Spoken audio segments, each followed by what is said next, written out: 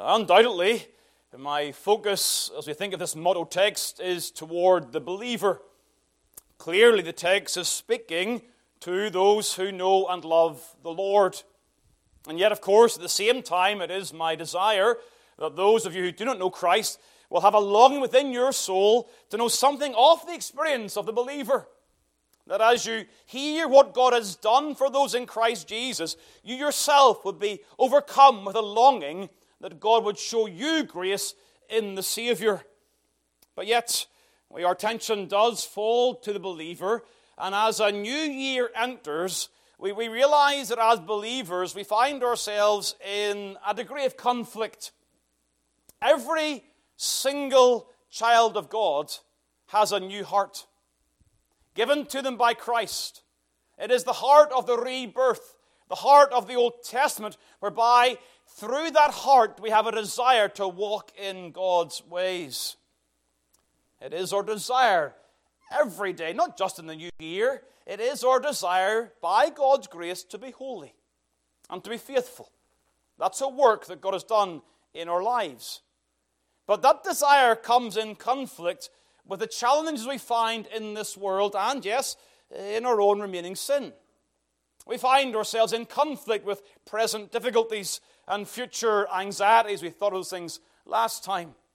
And so, whilst our heart desires to walk with God, we find that challenging and we find that difficult. Hence, it was my desire this year to begin the year with the encouragement of verse number 3. How do we live for God? How do we walk with God? How are we able to be faithful in a fallen world? Well, Dr. Lloyd Jones answers this way. The answer is that everything we require is there for us. There is no excuse. There is no need for failure. All things, and that is all-inclusive, you cannot add to it, all things that pertain unto life and godliness have already been given to us. There is no need for failure in our walk with God this year. That does not mean that at times we'll stumble and fall. We will. The fact that all things are given does not mean that we'll make use of all things that are given to us. And we may fall in the times of unbelief and fall in the times when we backslide away from our communion with God. But those things and those backslidings, they rest with us as to the cause. The cause of those things are within ourselves, not because God has withheld blessings from us. This text, it oozes, it overflows with God's grace. This has been difficult. The more I have dug, the more comes out. I was looking in the office there now. We've a book in our office on 2 Peter that is probably this size. Well, maybe not that size, but it's this size. And the more you dig into these verses, the more there is that comes out. And my desire is to finish this today. So, by definition, I'm going to have to be summarizing some of these things. And really, I trust, whetting your appetite, that you'll dig further into the Word of God and see the glorious depths of these gospel truths. And so we began last time by thinking about the foundation of this promise, namely God's grace in saving. You'll see in your outline then, I've put into the outline again the repetition of those points. We saw God's sovereign act of calling. We are called by God to glory and virtue. That's God's grace. We saw that man's response is to flee this world and the corruption that is in the world through lust, verse number 4. And we saw the outcome of God's grace and man's response in this beautiful fellowship that we have with God. We have the knowledge of God through Christ Jesus. We live in communion with God. And I said to you last time, that is the foundation for the promise and the assurance. God is sovereignly, eternally committed to His children. Therefore, He is committed to show grace in supplying our every need. So secondly, today, we think about God's grace in supplying. Verse 3 says, according as His divine power hath given unto us all things that pertain unto life and godliness. Just going to ask 4 simple questions of this particular statement. What does it mean? When? How? And why? So let's begin with the what.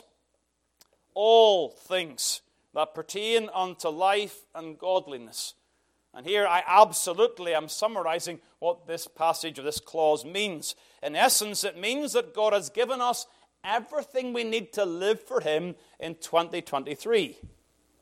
Of course, every day, every year, I'm just using that for the fact that we're here on the second Lord's Day of a new year.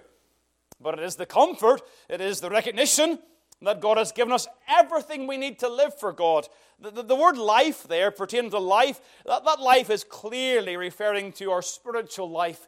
The abundant life that Christ refers to in John's Gospel. That those who know Christ, who is the truth, can walk in light and can know the life of God in their souls. Spiritual life. Well, we've no guarantee this year of continued physical life, but we have the assurance that God has given us everything we need for spiritual life. Godliness refers to our piety, our devotion. Godliness, as it's used by Paul and by Peter, senses or has the idea of a maturity of Christian experience. A nearness of our walk with God. We sometimes use that old term piety. Not being pious. You know the pious Christian, they're too good for anybody else. That sort of false piety. No, this is genuine spiritual devotion.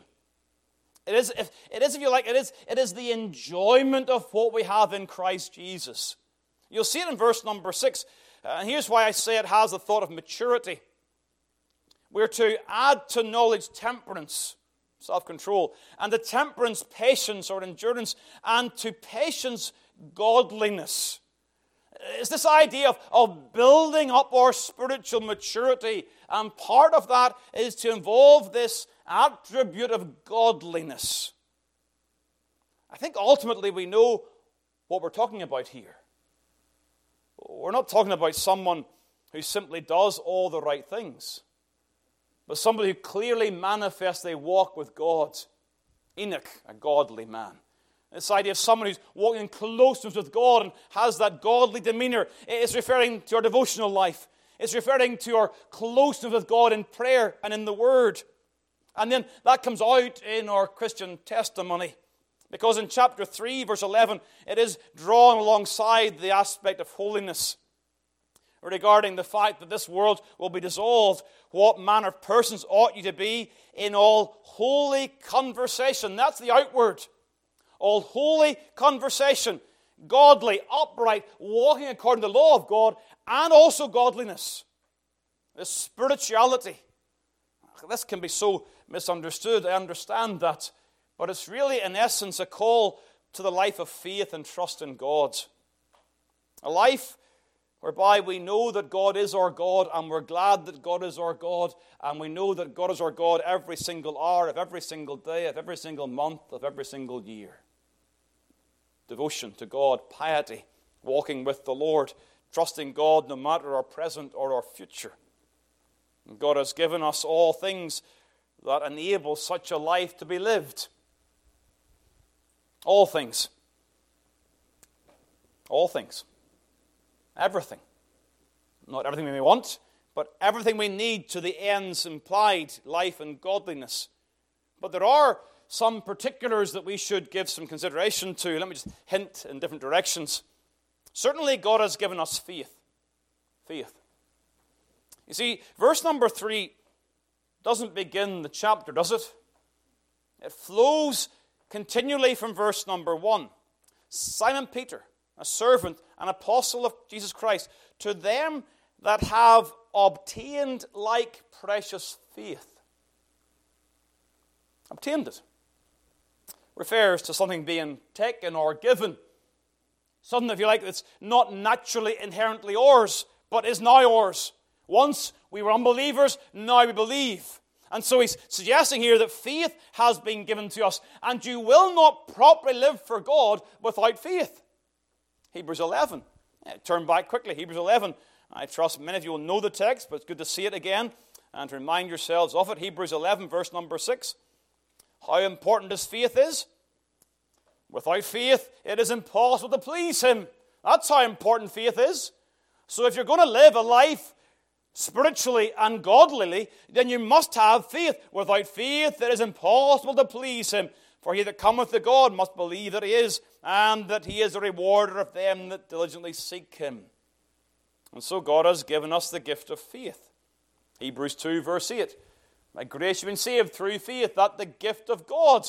Faith is not ours by nature. We are naturally unbelievers, naturally turned against God. But God graciously gives us the faith to believe all of his promises. This faith is vital. It's vital for us to persevere. Remember, you go on down through this. In fact, you read all of 2 Peter, you see that people are struggling in a suffering time. It's a difficult time. And they're called to endure. The word patience is used there in verse number 6. In their self-control, they must also know patience or endurance, and to patience, godliness. Well, faith is vital for us to persevere.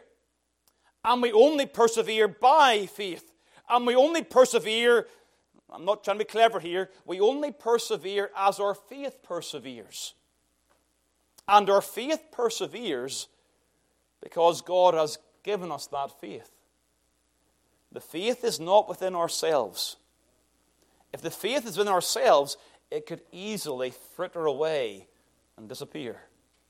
But the faith that is the gift of God is the faith that perseveres. See, turn back to 1 Peter chapter 1. I want to tie these two beginnings of these books, 1 and 2 Peter, together. 1 Peter chapter 1. Peter's referred and encouraged them that they've been born again to a lively hope, verse number 3. They've got this inheritance, verse number 4. Incorruptible, undefiled, reserved in heaven for them. And then look at verse 5. Who are kept by the power of God through faith unto salvation, ready to be revealed in the last time. Now we could say we are kept unto salvation by the power of God. But the means that God uses to keep us unto final salvation is the faith that he gives us. By his power we believe. And by his power we continue to believe. And we persevere in faith. No matter how difficult the road may be, our faith does not give up. At times it's weak, almost invisible. But for the child of God, their faith does not disappear, and they persevere to the end by the power of God. And so verse number 5 of chapter 1 of the first epistle, kept by the power of God. Did you note how the second epistle reads? You've obtained like precious faith, according as his divine power hath given us all things. And so surely at the very chief thing of all things, you have the concept that God has given us faith. The faith to start walking with God. And the faith that sustains our walk with God. Please be encouraged. In the very depths of our despair, we feel and fear that we're losing our grip on God. That is a reality for Christian experience. If you've never known that, God has been very gracious to you. But there are many believers in this very congregation who will testify that they got to a point in a particular experience, and they were at the point where they were questioning God so much. Why this? Why that? Why so long? How long, O God? And they find themselves like Asaph. I've kept my hands clean in vain.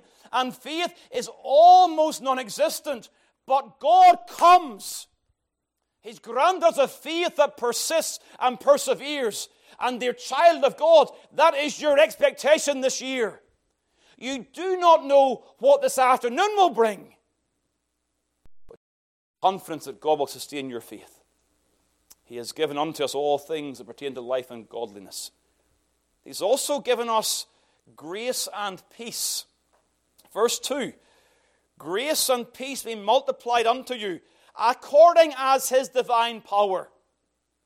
And so he prays for them to know the experience of grace and peace as he writes, in light of the fact that God has given all things. He's praying for a present experience of God's grace, a present experience of God's peace, in the confident knowledge that God has given them all things that they need. Grace. Here, absolutely, I'm going to state this and move on. Grace in this context is not referring to the grace whereby we're saved. It's the grace that Paul knows in 2 Corinthians 12, in the thorn in the flesh, the grace that is sufficient, the grace that is Christ's strength. The promise of grace here is the strength to put one foot in front of the other, though you know human weakness. Even the youths grow weary, but they that wait upon the Lord shall renew their strength, and they do so by the grace of God.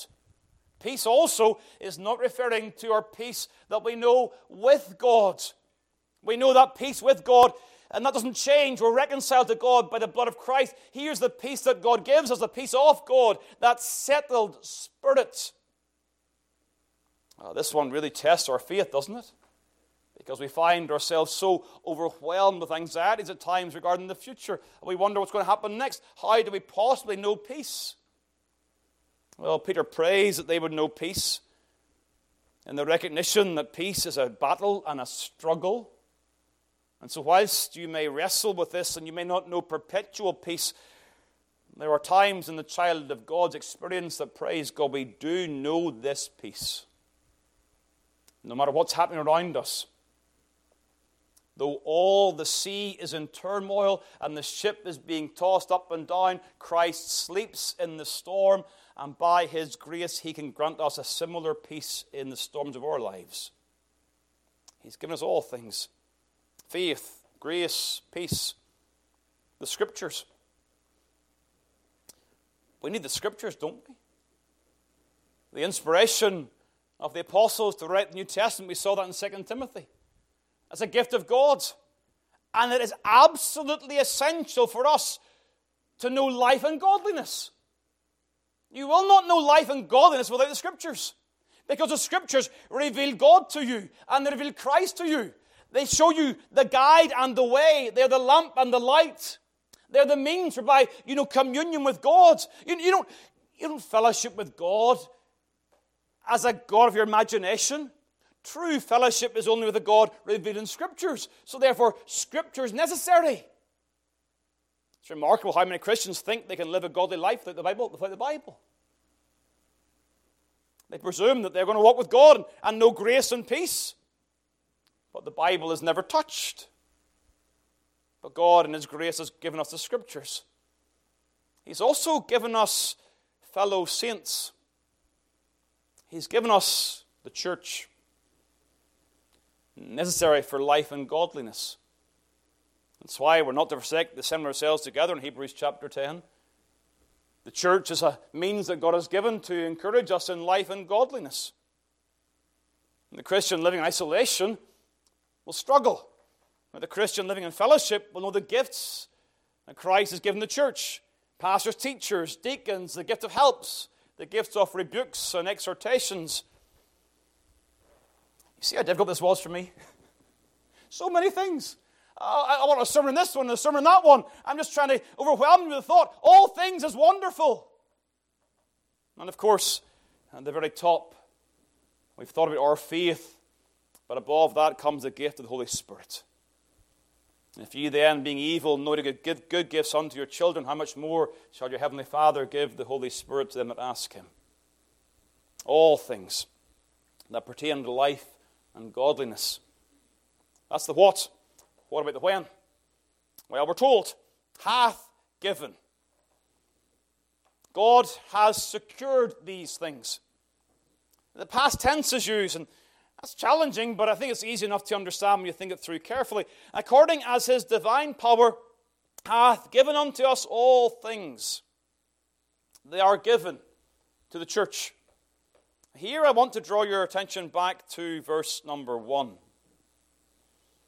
If what I've sought to prove is true, that the precious faith is one of the gifts given to us, then we are told in verse number 1 that the precious faith is given to us through the righteousness of God and our Savior, Jesus Christ. Just a quick word regarding this particular phrase, God and our Savior, Jesus Christ. In the original, it carries the sense of our God and Savior, Jesus Christ. It's a proof text for the deity of Christ Jesus. Okay, just in case you think it's two different things. Our God and our Savior. It's one subject. Our God and Savior, Jesus Christ. It's a proof text for Christ's deity.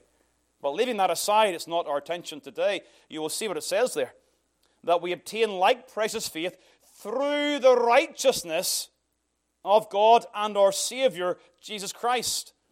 Now, one of the difficulties with the Greek language is these prepositions and what they actually mean. This idea of through, or in, or by, and it allows for various meanings.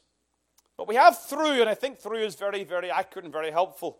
It is through the righteousness of God and our Savior. I think of the order here. We ordinarily say that we have faith whereby we receive righteousness. This text is saying there is righteousness whereby we receive faith. At this point, I'm mindful of my old Scottish pastor friend who would say, "Are you with me?" There's a distinction here. Something different here. You've got this idea in Romans that we receive righteousness when we believe. But here Peter is saying there is righteousness whereby we believe. Okay? Which is true. Well, both are true. But what's meant here by Peter? What's meant by the righteousness of God and Christ? What's meant by this term? Well, there are two possibilities. It could be referring to the attribute of righteousness. We saw that in Jeremiah 9 today. God's a righteous God. He's a just God. He's upright in all of his ways. God without iniquity, a righteous God. The attribute of righteousness. It could refer to that. Or it could well refer to the righteousness achieved by Christ in the gospel. Could well refer to that. My thought, and I believe this to be true, is that there's no choice to make. It's all of that together. The righteousness of Christ is the ground whereby we receive the gift of faith and the gift of all things. Christ's righteousness is the ground of that, and that is both his attributes and what he's accomplished in the cross. Let me show you that. Go back to Romans, please. Let's borrow from Peter's friend Paul. And back to Romans chapter 1. Because you'll see that even in Romans, the concept of the righteousness of God is used broadly and more narrowly. Broadly, God's attributes. More narrowly, the idea of a righteousness we receive in our justification. Romans 1, verse 16.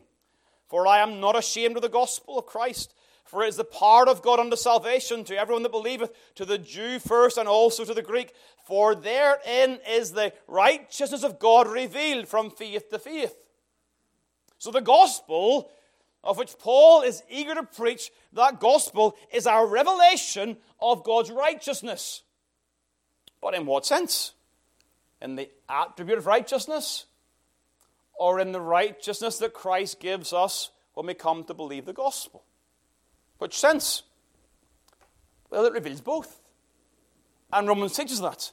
You see, turn to Romans chapter 3. Romans 3:26, you know the context is about Christ. Verse 22, the righteousness of God, which is by faith, unto all and upon all them that believe. There's the righteousness of God, verse 21 even. The righteousness of God without the law is manifest. But what's this righteousness? Well, it certainly is something we receive.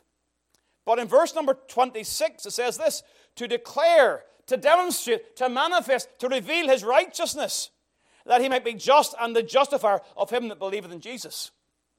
So God in the gospel shows himself to be righteous, as he justifies the unrighteous by a righteous application of the law, whereby sin is punished, and those who trust in Christ go free. Righteousness demonstrated God is not unrighteous in the gospel, and yet also showing a righteousness that is given to us in the gospel. Chapter 4, verse number 6. even as David also describeth the blessedness of the man, unto whom God imputeth righteousness without works. God reckons righteousness to our account. Something is a body of righteousness that is given to us and covers all of our sins from view. And so chapter 10, Christ is the end of the law for righteousness to those who believe. Now, if you've been struggling for the last 5 minutes, let me bring you back with a very simple statement. Going back to 2 Peter, we could put it this way. Christ's work, which demonstrates God's righteousness and provides righteousness for us, Christ's work secures all things. The work of Christ secures all things, including our faith. The gift of faith that you have is secured because of the gospel. Christ's work in coming and living and dying and rising and ascending and interceding for us, Christ's work in its totality secures the gift of faith, provides faith for you today. You only believe because He died and rose again. That's the only reason you believe. He secures that for us. And with that faith comes everything else. Romans chapter 8 again. He's given us His Son, spared not His own Son, delivered up for us all, so that with Him we shall freely be given all things. The all things come with Christ. And so Peter is teaching the same thing here. We obtain faith through Christ's righteousness, through the righteousness of God and our Savior, Jesus Christ, and therefore He's given us all things. So Christ's work secures everything. Hence, those who are justified, those who receive Christ's righteousness, those who are accepted because of the righteousness of another, those who are justified will absolutely be sanctified and will absolutely be glorified. The all things unto life and godliness, those all things are guaranteed because every single person justified will be glorified. That's Romans 8. You know the text. That's the thought here. So you're justified. You come and you sing that. You thank the Lord for saving your soul. And yet you still wonder, well, perhaps I won't get to the end. Perhaps I'll be lost somewhere along the way. Perhaps my faith will fail. You know, oh yeah, God saved me and forgave my sins. But I'm so weak, I'll lose it. You are. Yes, you are. But God won't. He's given you all things. Christ's work secures our final salvation. His atonement leads to forgiveness, and His atonement will not fail. The outcome of the atonement is to bring a people unto Himself. And so Paul will say, being confident of this very thing, that He which hath begun a good work in you will perform it until the day of Jesus Christ. Let me use a simple illustration. And we sang it in one of our hymns today. This righteousness is the same as Christ being our good shepherd. The good shepherd gives his life for the sheep. He dies for the sheep. And the shepherd who dies for the sheep is a shepherd who goes and seeks the sheep that are lost.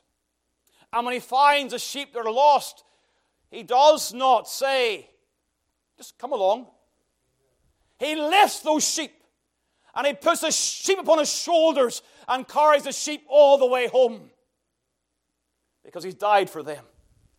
And he will not lose one of those sheep for whom he's died. That is your great confidence in the gospel today. The righteousness of God in the gospel secures the provision of everything you need in this new year. Everything you need has already been purchased by Christ.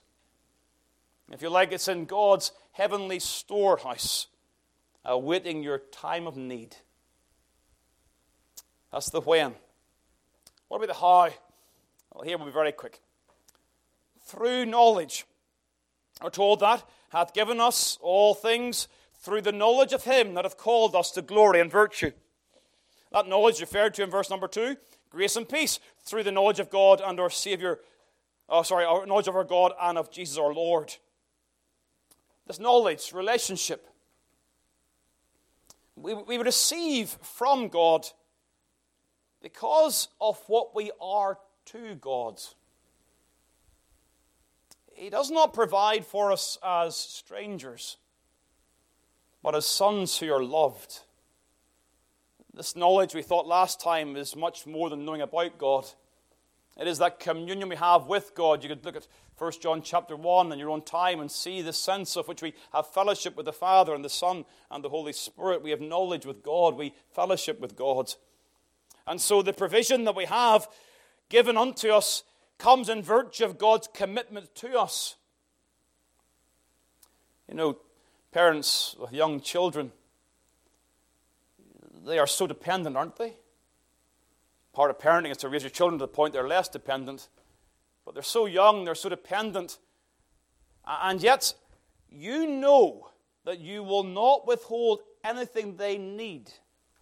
You may not give everything they want, but the young baby, the young child, you will hold with nothing. You'll withhold from them nothing they need. Why? Because you're absolutely committed to their well-being. And God, our Heavenly Father, is infinitely more committed to His children than we are to our children. And He delights to give to us. How much more shall your Heavenly Father give?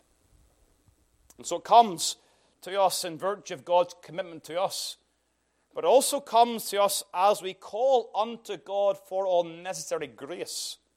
This knowledge is reciprocal. God knows us and we know God. It's that mutuality of relationship.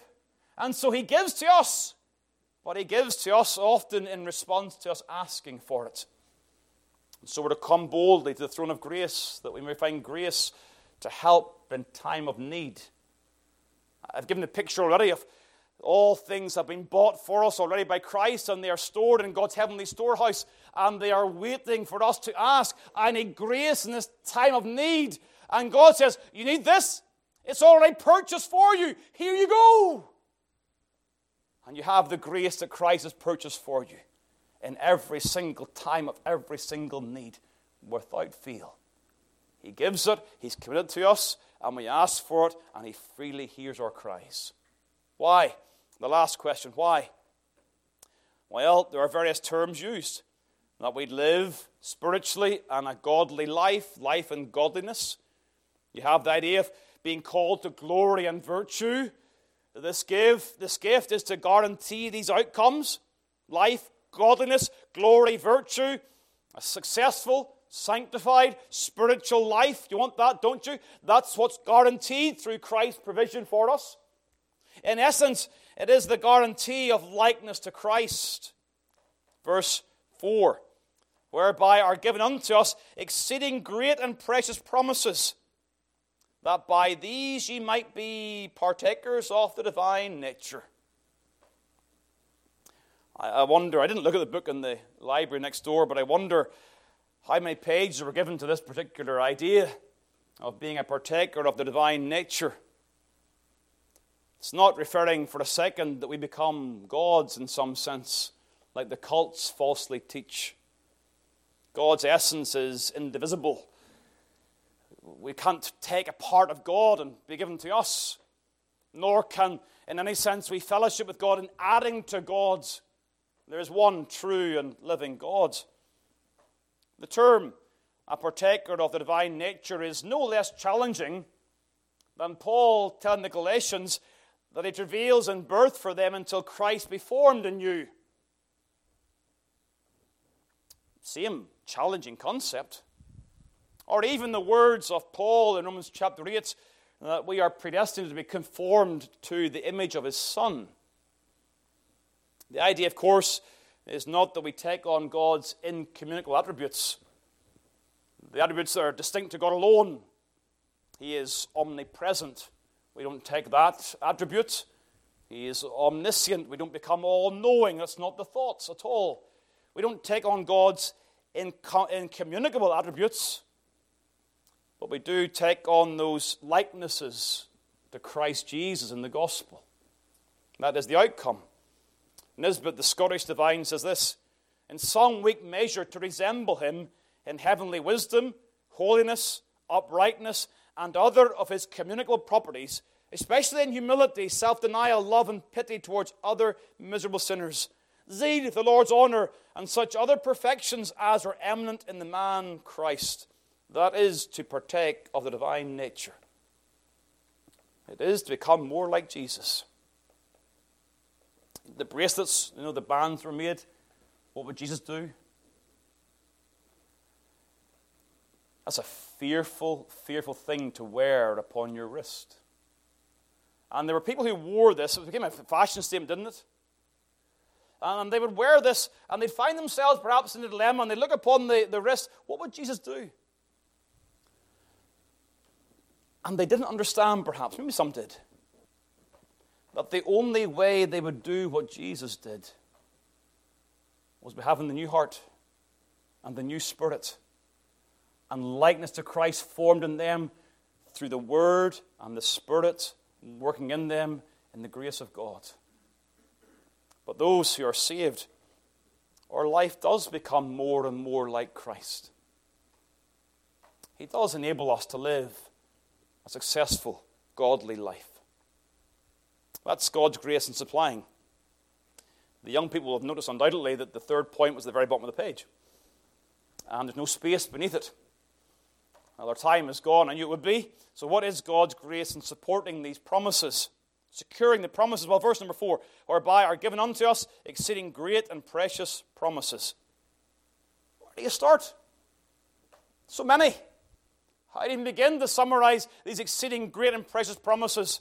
But the promises, they are the securing. They're like God's evidence for what He's just said. He's given us all things. And by the way, there are so many promises that will enable you to believe what I've just said. Peter says what he says because God has given promises to that end all the way through the Bible. Jeremiah 31, the new covenant promises, I will be their God, and they shall all know me, their sins and iniquities will they remember no more, the law upon their hearts. Isaiah 53, Christ shall see the travail of his soul and shall be satisfied. These promises are exceedingly great and precious because of their source. They come from God, with whom we were at enmity. And yet in His grace, He's given these promises to sinners. While we were yet sinners, Christ died for us. While we were yet sinners, God has given us these promises. Promises. The source, the security of these promises, they're oath-bound. God could swear by no greater. He swore by Himself. Surely I'll bless thee. Hebrews chapter 6. These are oath-bound promises. They're blood-bought promises. That's why they're so exceedingly great and precious. Christ's blood has secured these promises. Precious blood. Precious promises. And so God's name secures our hope and our confidence. They're exceeding great and precious because of the scope of these promises. And I want to close this message today by reading some promises from God's Word. If you want to follow along, I'd encourage you to do so. Turn your Bibles back, please, to Matthew chapter 5. You see, as you think of the promises of God that are exceeding great and precious, they are promises that encourage you that you shall indeed receive all things you need in this year. Matthew 5, verse number 3. Blessed are the poor in spirit, for theirs is the kingdom of heaven. Blessed are they that mourn, for they shall be comforted. Blessed are the meek, for they shall inherit the earth. Blessed are they which do hunger and thirst after righteousness, for they shall be filled. Blessed are the merciful, for they shall obtain mercy. Blessed are the pure in heart, for they shall see God. Blessed are the peacemakers, for they shall be called the children of God. Blessed are they which are persecuted for righteousness' sake, for theirs is the kingdom of heaven. Blessed are ye when men shall revile you and persecute you, and shall say all manner of evil against you falsely for my sake. Rejoice and be exceeding glad, for great is your reward in heaven. For so persecuted they the prophets which were before you. Exceeding great and precious promises. And whilst many of these beatitudes and promises are realized in part now, they ultimately all have their fulfillment in the new heavens and the new earth that is yet to come. And so these promises are enjoyed in part now, but they are the promises that guarantee our enjoyment of them forever and forever. Those who are blessed are those who are justified, and those who are justified are those who are glorified. And so, the pure in heart shall see God and be like him, ultimately made a partaker of the divine nature. The Bible fits together so beautifully, doesn't it? It all comes together in unified form. And we as God's people have the simple task of believing what God said, remembering that we only believe because Christ's righteousness secures that faith. It's all of God, all of grace, and to God be all the glory. Live in confidence, please. Don't live in despair. Don't live in doubt. Live in the confidence of God's abiding, continuing grace. His grace has led me safe thus far, and grace will lead me home. Let's pray. Eternal God and Father, we thank you, Lord, for the ability just to take some time to think through these wonderful gospel truths. Thank you that Christ's work on our behalf has secured us all of these blessings. Forgive us, O Lord, for the times we succumb to unbelief. And I pray, O God, for some in this gathering, and they don't understand these things. They don't know the blessings that are for them in Christ Jesus. Cause, dear Father, some soul today to seek Christ, to turn away from the emptiness of this world that is under corruption through lust, to flee from this world and to find refuge in Christ Jesus. So bless those who know you, save those who don't, and may together our entire company look forward to the prospect of singing with the saints in glory. Oh God, bless our hearts today, we pray in Jesus' name.